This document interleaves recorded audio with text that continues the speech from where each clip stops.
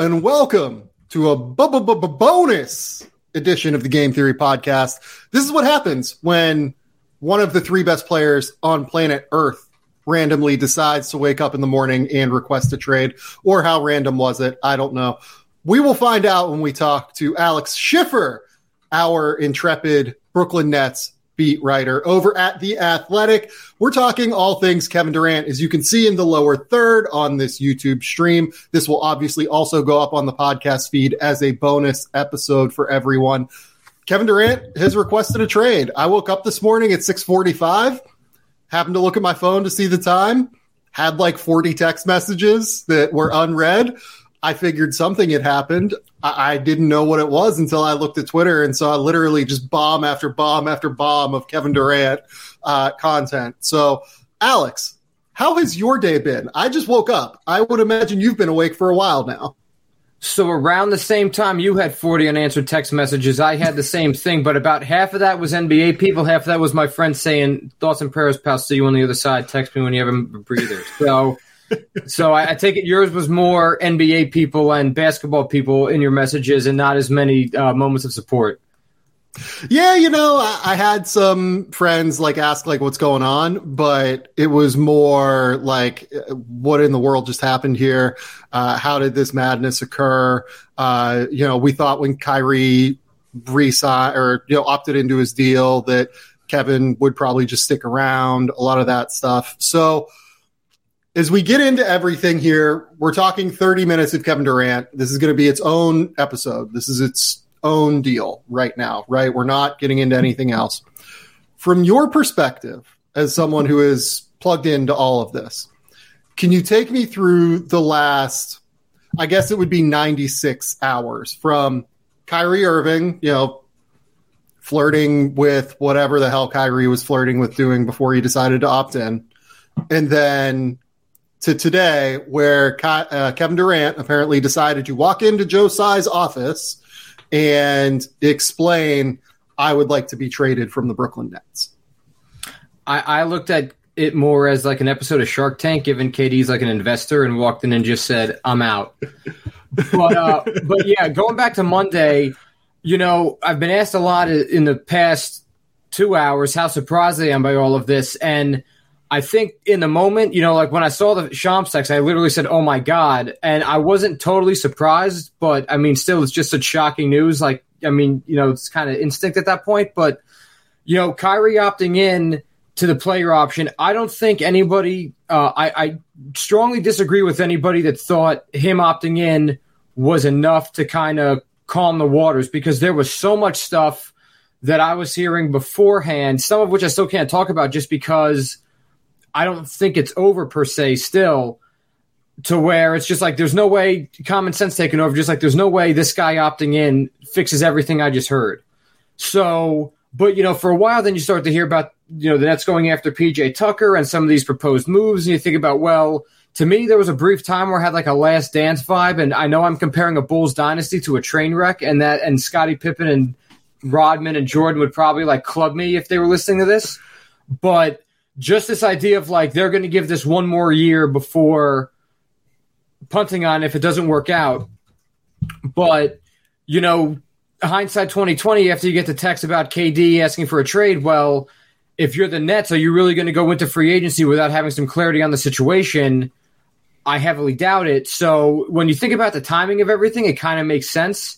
But that, the shock factor, given that a year ago they'd only, it's 18 months since they first traded for James Harden. It's just been a crazy whirlwind of all this. So surprised, not totally, but given the way that things were going, you could, let me rephrase that.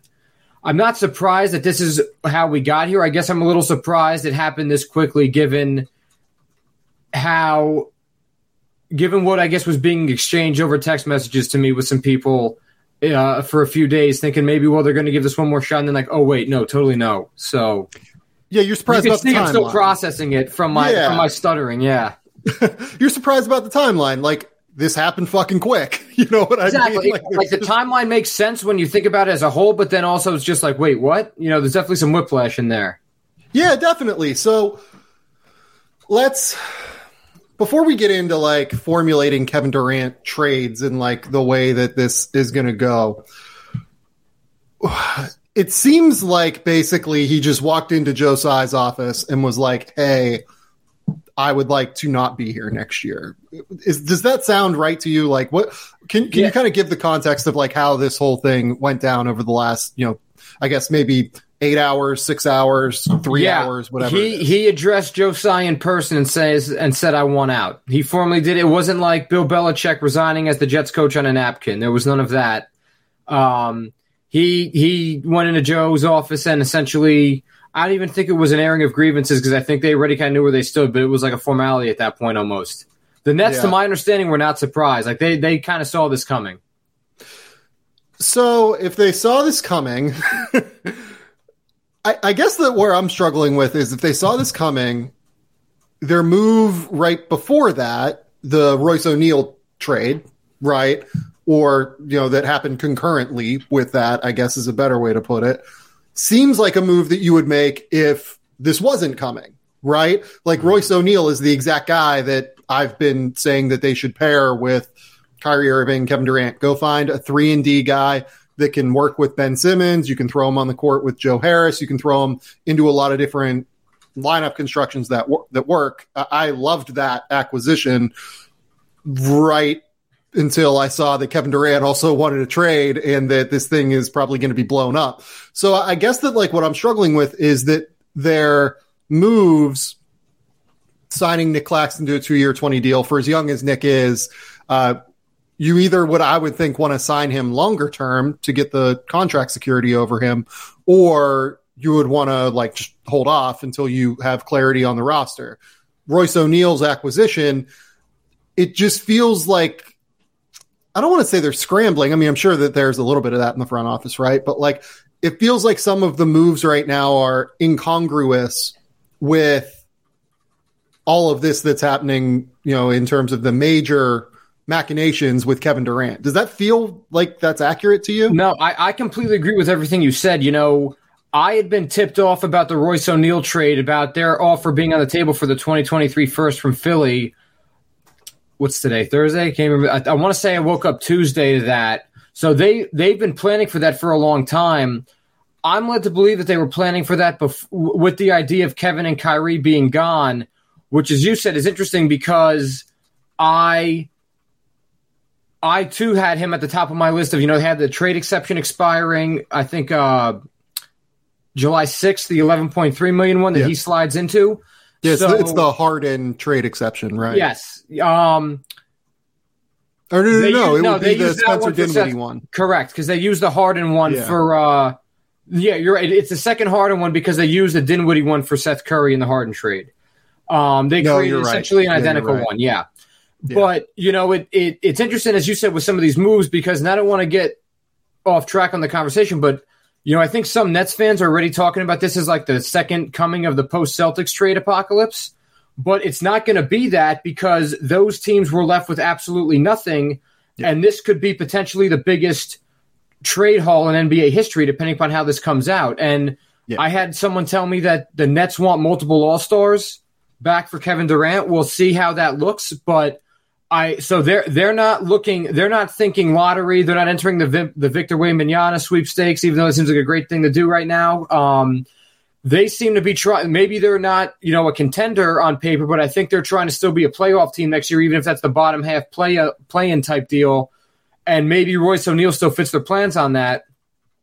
I don't necessarily think either it's a done deal. Does Royce O'Neal play a minute for the Nets next year? You have to wonder if he comes up in some of these trade talks with Kevin Durant or Kyrie Irving too, just based on, Kyrie Irving will be in the market for some contenders like the Lakers. Does throwing Royce O'Neal into some of these things maybe get them a sweeter pot back too? I don't know. So he is, I think he's 32. I just looked his age up. So you think this team's trying to get younger. I don't necessarily think that it's a done deal. Royce O'Neal stays a net, just given some of the things that the shoe's still to drop. Well, let's be real about it too.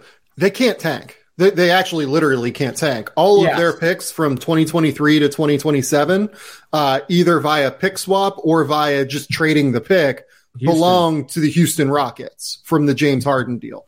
This is, this was essentially Houston's bet. I remember that the Rockets got kind of savaged for this move where they decided, hey, let's bet on a team imploding basically and taking all of their draft assets. Well, this is why they did it. Like, this is the exact circumstance that they bet on. And now the Nets are in a space where they have to figure this thing out on the fly, and they're going to have to go out and get guys that can play now. Yeah. And I mean, let's talk trade packages now, because I find all of this very interesting. So the name that Adrian Wojnarowski, ESPN, reported were Phoenix and Miami. Those were the two teams that were specifically referenced in regard to Kevin Durant. Phoenix, I would imagine it's some construction of DeAndre Ayton and Mikal Bridges. I think that you can make a case that is two all-star level talents, if things go right, for Kevin Durant. I've seen a subsequent report saying something like they won't trade him to Phoenix except for Devin Booker. That seems ridiculous to me, to be honest. Maybe he doesn't go to Phoenix, but like, you're not moving Devin Booker after he just signed this 4-year extension. I don't even think he's eligible to be moved, to be honest. No, he's not. So, not with that extension. Yeah, he's off the table.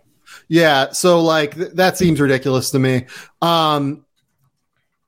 Having said that, the Phoenix thing gets complicated, which I'm sure you have now delved deeply into in regard to the collective bargaining agreement machinations.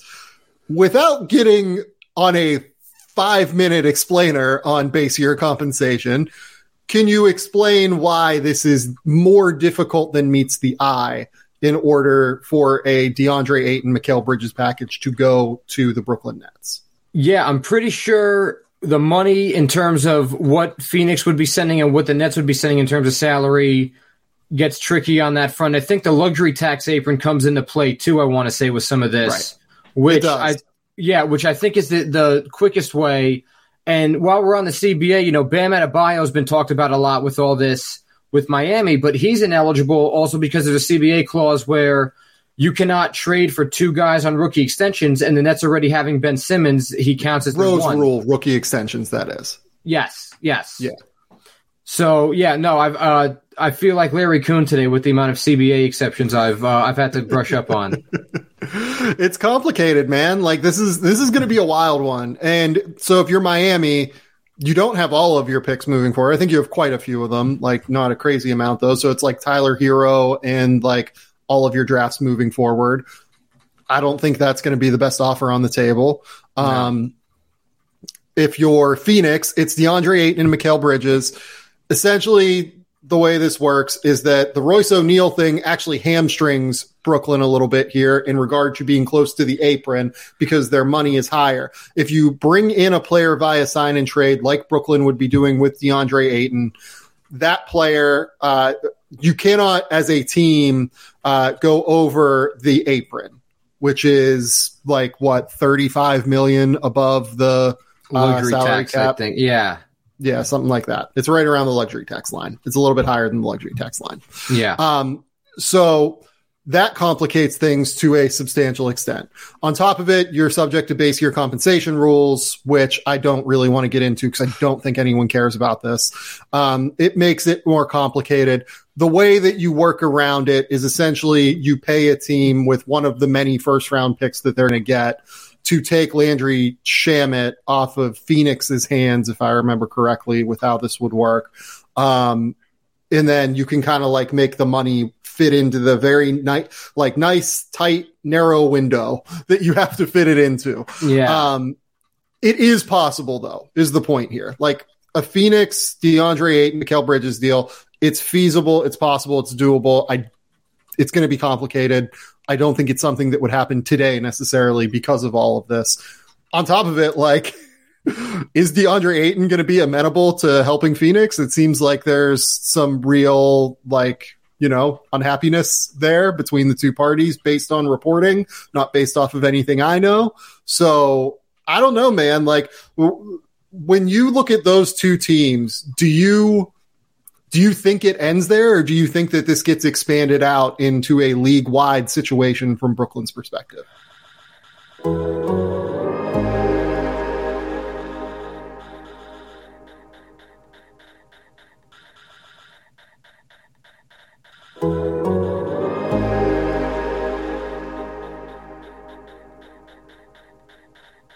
Yeah, I mean, if I'm Sean Marks, I'm going like eBay style on this, right? I'm taking highest bidder, best offer.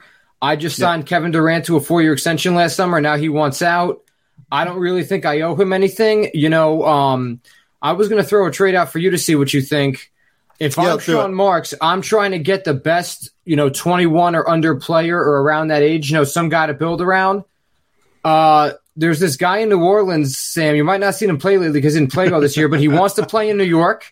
He's he's young, and you could still stake him if, all right, Zion for KD. If you haven't gotten the hints by now, he knows Willie Green from Golden State. They have CJ McCollum and Brandon Ingram. And a nice core there to really compete. And if you're Zion, you get your wish, you get out of there. You're in New York. You're the franchise face of Brooklyn. And you have some other pieces there to keep you relevant in a playoff team. And they build around him. And he's the guy that they can market getting free agents alongside and all that. And he's been a headache for them. But I don't think anything tops the headache they've had this past year. Thoughts? I don't mind it. I mean, you'd have to do it before he signs an extension. The rookie extension, exactly. That's the one caveat I missed out. So thank you.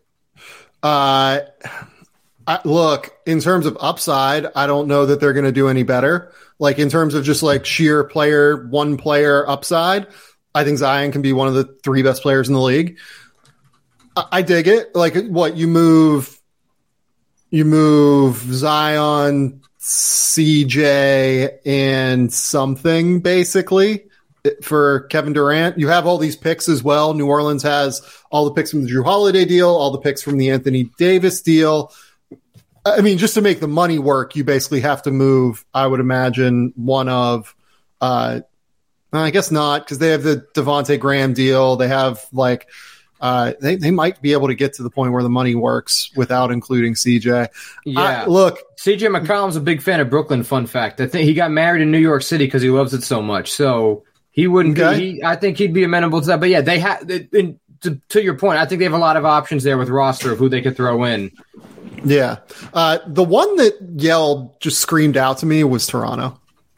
I'll be honest. Like when I immediately saw this, I was just like, okay, Toronto has Scotty Barnes, and I know the Toronto fans are going to be upset that you bring up Scotty Barnes into a conversation for a trade. He's a guy that they just drafted last year. He won Rookie of the Year. He's on track to be a many-time All-Star, I think. That's what it takes to get Kevin Durant. Kevin Durant is one of the 10 best players of all time. That's what it comes down to. You have to move someone like Scotty Barnes if you want to get in this sweepstakes. It's Scotty Barnes, it's OG Anunoby, it's Gary Trent, and it's picks, and then you build around Fred, Pascal Siakam, and Kevin Durant, and you maybe go out and you find guys along the margins that work. I get that, maybe you're not enthused about moving all of that, but it's Kevin goddamn Durant. You make it work. Yeah. I did Toronto radio hit earlier today. I took a look at their roster, and we said the same thing. The radio hosts I was talking to were more interested in throwing in Siakam over OG, but I figured given the trade buzz around OG lately, that was a no-brainer. Yeah, I don't get that because people do that. Pascal Siakam is much better than OG. I agree. If I were the Nets, I would ask for Siakam, but I wouldn't be upset taking OG either. Right. They've lacked that exact kind of guy in past years, the Nets. Yeah, I love both of them. I think they're both absolutely outstanding. The level to which Pascal Siakam is a better basketball player than OG Anunoby is substantial. One is a legit, I think he's made all NBA twice now, Pascal Siakam. One is a really good starter on a playoff team who can shoot, who is developing his ability to handle the ball. He's just kind of not close. I think they're a real possibility. You wonder about Boston. I mean, Kevin is a huge fan of Ime Udoka, who was a Nets assistant last year and also with Team USA. With Jaylen Brown, I don't think the Celtics have enough draft asset wise or just even, throw in wise. You talk about some of these younger guys. I mean, who do they have outside of Jaylen Brown that's a real that I would take Gary Trent or some of these other guys we've talked about as throw-ins than some of Boston's options, but I think they can make a competitive offer. And then after that, I've also wondered about Atlanta. Does it, they gave up a lot in terms of draft equity, but they also still have a lot down there in terms of John Collins and some other guys. Look, I don't think that's doable. If you would have asked me yesterday, pre-DeJounte Murray, the DeJounte Murray deal, I would have said yes. I wonder if the DeJounte Murray deal kind of hamstrings them now in terms of being able to do that. Yeah.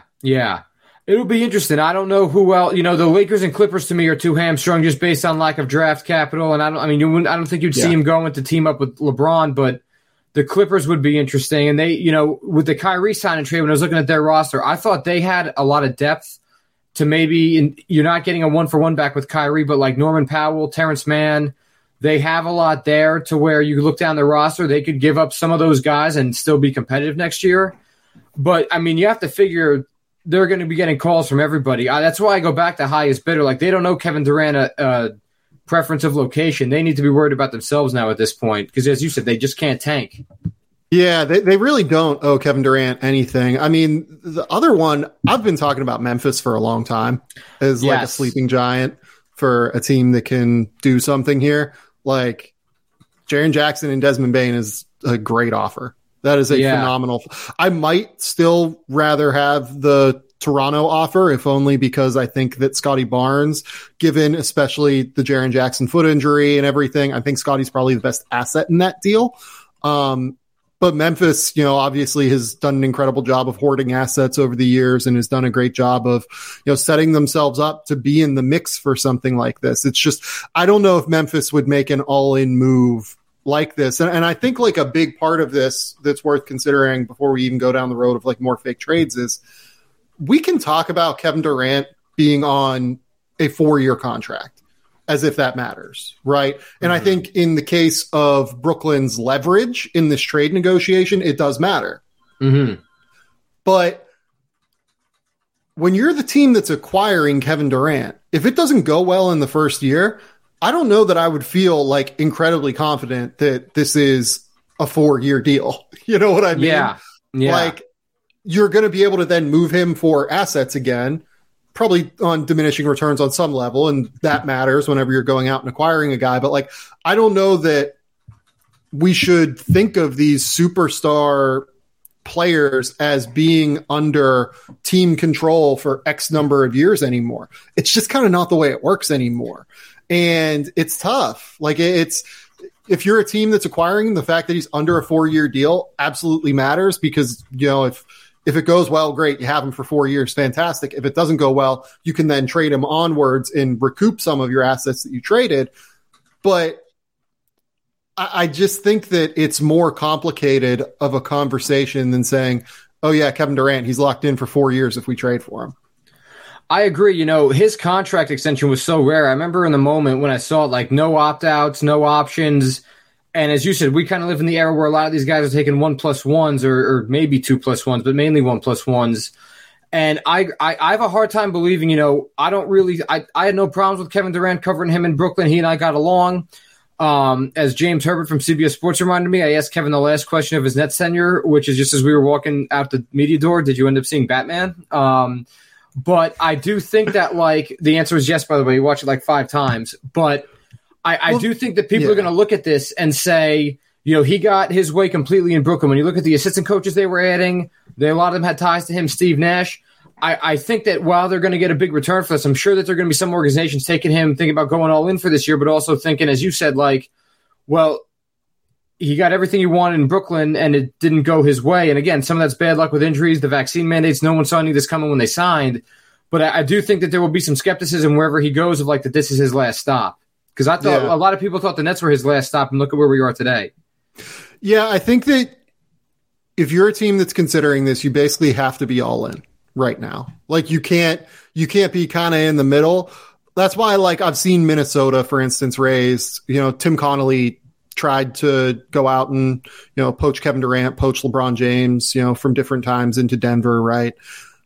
I just don't know if Minnesota's close enough. Like, if it's so the deal would be what? Anthony Edwards and pick capital, and then you're pairing, Kevin Durant, well, you'd probably have to move Russell for contract reasons. So it'd probably be Russell and Edwards.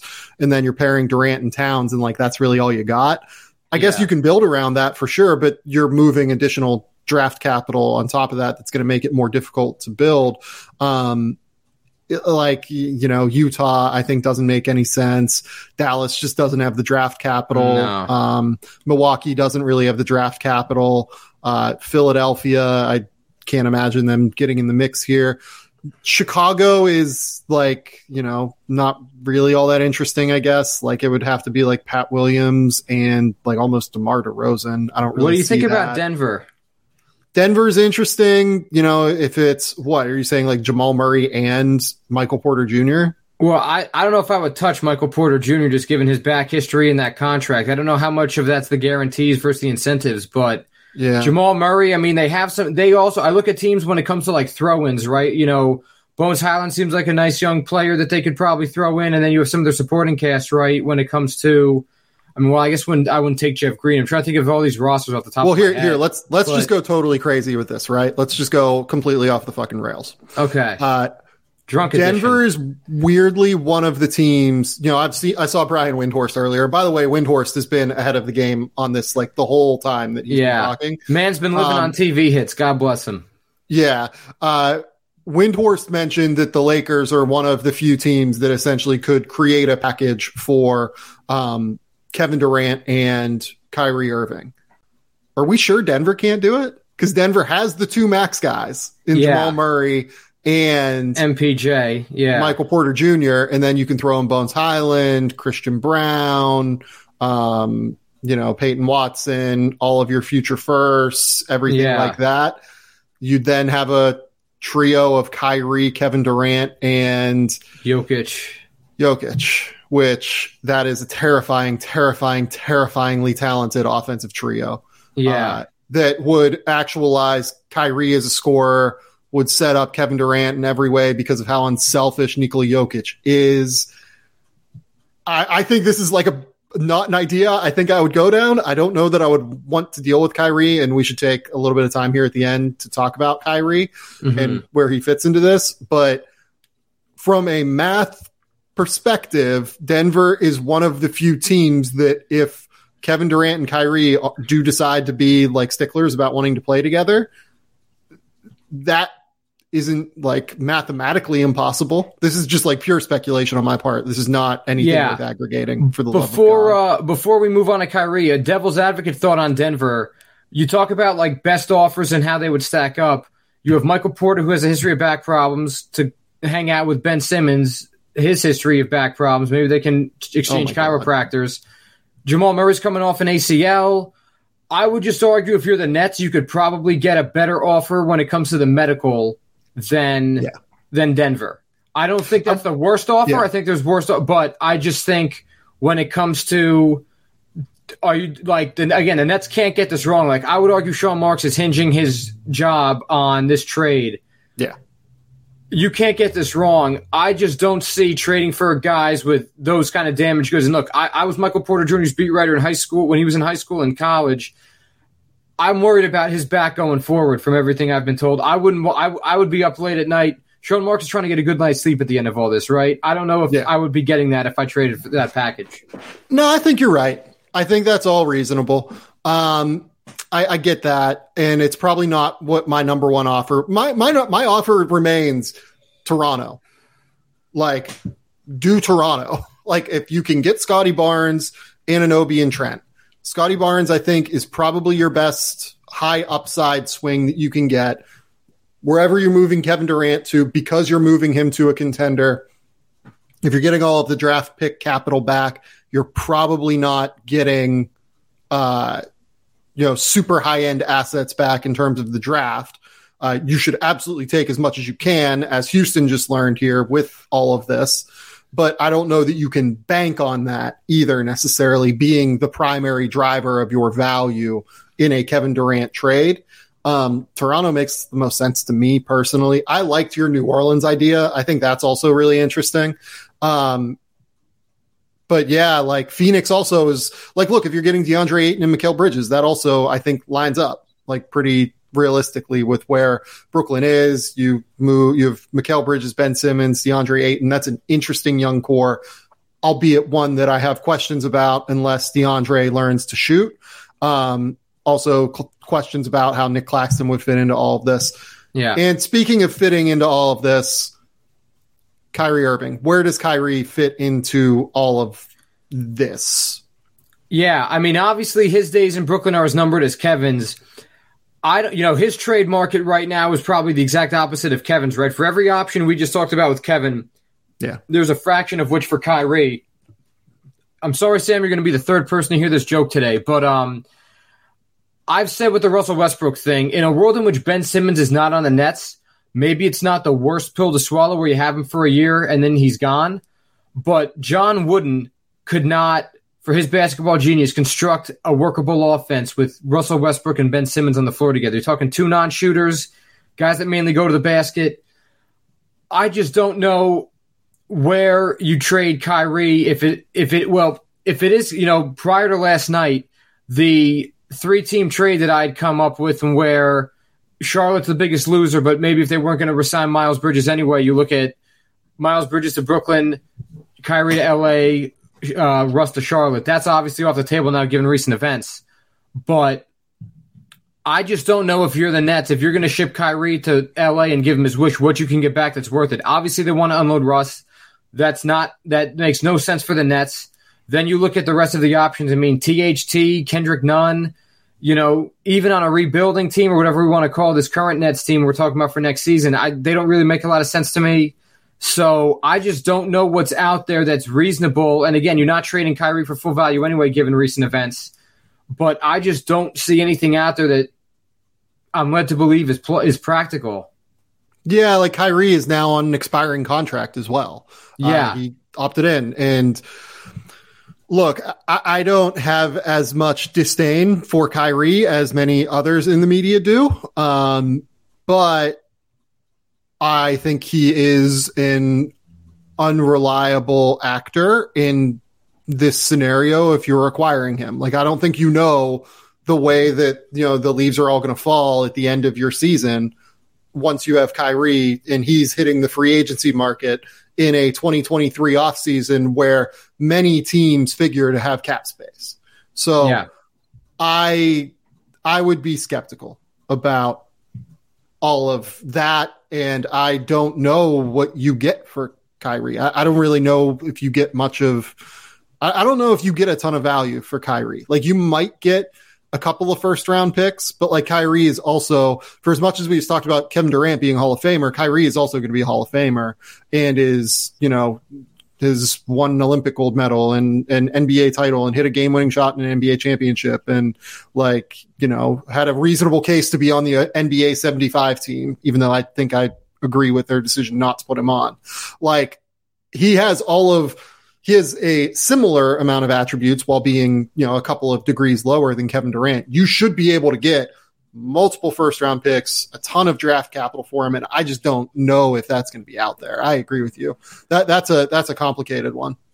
Yeah, I don't even know if there's gambling lines on Kyrie trades, over under one first-round pick or anything like that. I would just be staying away from that stuff if it exists in general, because I truly have no idea. And honestly, I mean, if we were to get a phone notification right now of Kyrie being traded, I don't know if in the moment I'd be able to say if that's a good return or not, just because, as you said, you don't really know what you're getting until he's on the court. And obviously his availability can be sporadic. And I think the one good thing, though, with trading for Kyrie right now is kind of to your point, even though he hasn't opted in and there's been some questions with him, he's only a rental. Like, at worst, the team is only dealing with him for 1 year and then can reevaluate from there. So I do think that is one of the good things going for his trade market, in that it's not a long-term commitment given some of the red flags potentially.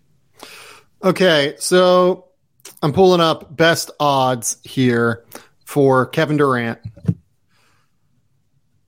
Heat plus 300, Grizzlies plus 500, Suns plus 500, Hawks plus 550, Knicks plus 550, Clippers plus 600, Blazers plus 650, Bulls plus 1,500.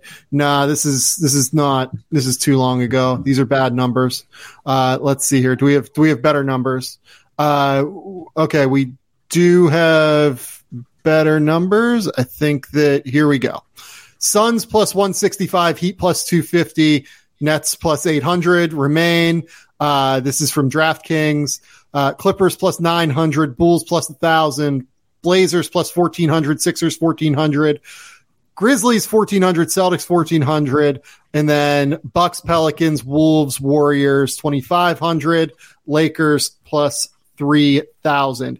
Any team that you think stands out there in terms of best odds to have Kevin Durant services next year? Wow, nothing for the Knicks, huh? Nothing for the Knicks, it looks like. Wow. Nothing for the Raptors either, for what it's worth. So some interesting omissions there.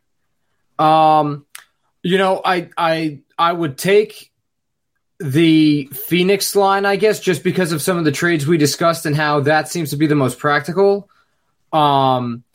You know, the Lakers and Clippers, I mean, never really made much sense. You know, some of these guys are so conscious of their legacy, too. I would be stunned if Kevin Durant's a Laker next year just because of LeBron James being on the team. Like, that would just floor me. So I think the Phoenix odds are probably the safest. I'm trying to think of who those teams on the bottom end you said might be the most bang for buck if it were to pay out. The Pelicans at 25-1, we've talked about quite a bit. Yeah, that's not a bad one right now, actually, now that I think about it, yeah. I mean, look, if we're getting the Raptors at plus 3,500 or whatever the number would be, that'd be mine. We don't have a number on the Raptors, though, for what it's worth. I don't – and look, this comes from no inside information from me. Alex has some inside info that I don't think that he really knows how this is going to end, though, at the very least. So if I could predict the future, I'd be in another profession right now, I think. Yeah, I think that's right. So – Alex, tell the people where they can find your work. Tell the people what you've got coming up on all of this madness as you cover the Kevin Durant and Kyrie Irving saga as the world turns in the NBA. Yeah, at Alex_Schiffer, SCHIFFER. I had a story up with our own John Hollinger, Sam Amick, and Joe Varden on a Kevin Durant Next Destination Roundtable. I kind of have like a Nets obituary dropping soon, and then something off of Patty Mills and Nick Claxton coming back, and then we'll see what other deals they make tonight. And then, of course, whenever the big shoe drops of Kevin and Kyrie getting traded, we'll have that too. So busy July, and I'm constantly reevaluating what I'm going to write about at Summer League now that recent events have unfolded. Can we just shout out Patty Mills? Patty Mills going back $7 million a year to the Brooklyn Nets, and like, honestly, like, it feels like to me Patty Mills is going back because he wants to support Ben Simmons. It feels like that playing a role here. And I absolutely love the fact that Patty Mills is just like such a tremendous human being that like I can absolutely imagine that like playing a significant role in his eventual decision to stay with Brooklyn, as opposed to like, he easily would have had many contender opportunities, easily would have had whatever he could have wanted for about the same money, 6.4 versus 7 million. And he decided, you know what, I'm going to stay with my guy, Ben, in Brooklyn. And, you know, they've obviously had a long-term relationship. I love it. I think it's just such a good deal. Yeah, no, I'm a huge fan of Patty Mills. I've loved covering him the past year. He likes to crack jokes with us. He's always off to the side if you want to make small talk with him. And kind of like I said earlier, we should all hope to have a friend like Kevin Durant. We should all hope to have a friend like Patty Mills, too. I mean, I kind of wonder, you know, obviously the Warriors were really affiliated with him in the offseason last year. He was in the Sea of Tranquility of San Antonio last year with all the no drama and no part-time players to worry about, etc. And then he comes to Brooklyn and there's all this madness. He has to play more than he ever has before. I thought if I were him watching the NBA Finals, I would say, what am I doing? When he said decline a player option, you know, he was one it was tough to get a market on. Him and Bruce Brown, who I don't think is signed still at the time we're recording this, have been the shoes to drop yet as to what happened with him. But with Patty, when I saw he was resigning, I was like, good for him, man. So I'm happy he's back, and I've enjoyed covering him. But as he said the night Ben Simmons got traded, I've had his back. I've always had his back, and I will always have his back. And that rings true now, which is a heartfelt way to end a ridiculous day. Shout out to Alex. Thanks for coming on. I will be recording again, I would imagine, at some point in the next 24 hours. It could be in the next 6 hours. I don't know. I'm releasing this as a bonus episode on the podcast feed and over on YouTube immediately upon ending this recording. Shout out to Alex for coming on. This has been the Game Theory Podcast. Please remember, rate, review, subscribe, do everything you can to support the show. Go subscribe on YouTube. Go subscribe on the podcast feed, whatever you're doing to support the show is fantastic, and I appreciate it. We will be back later on today with more. Bye.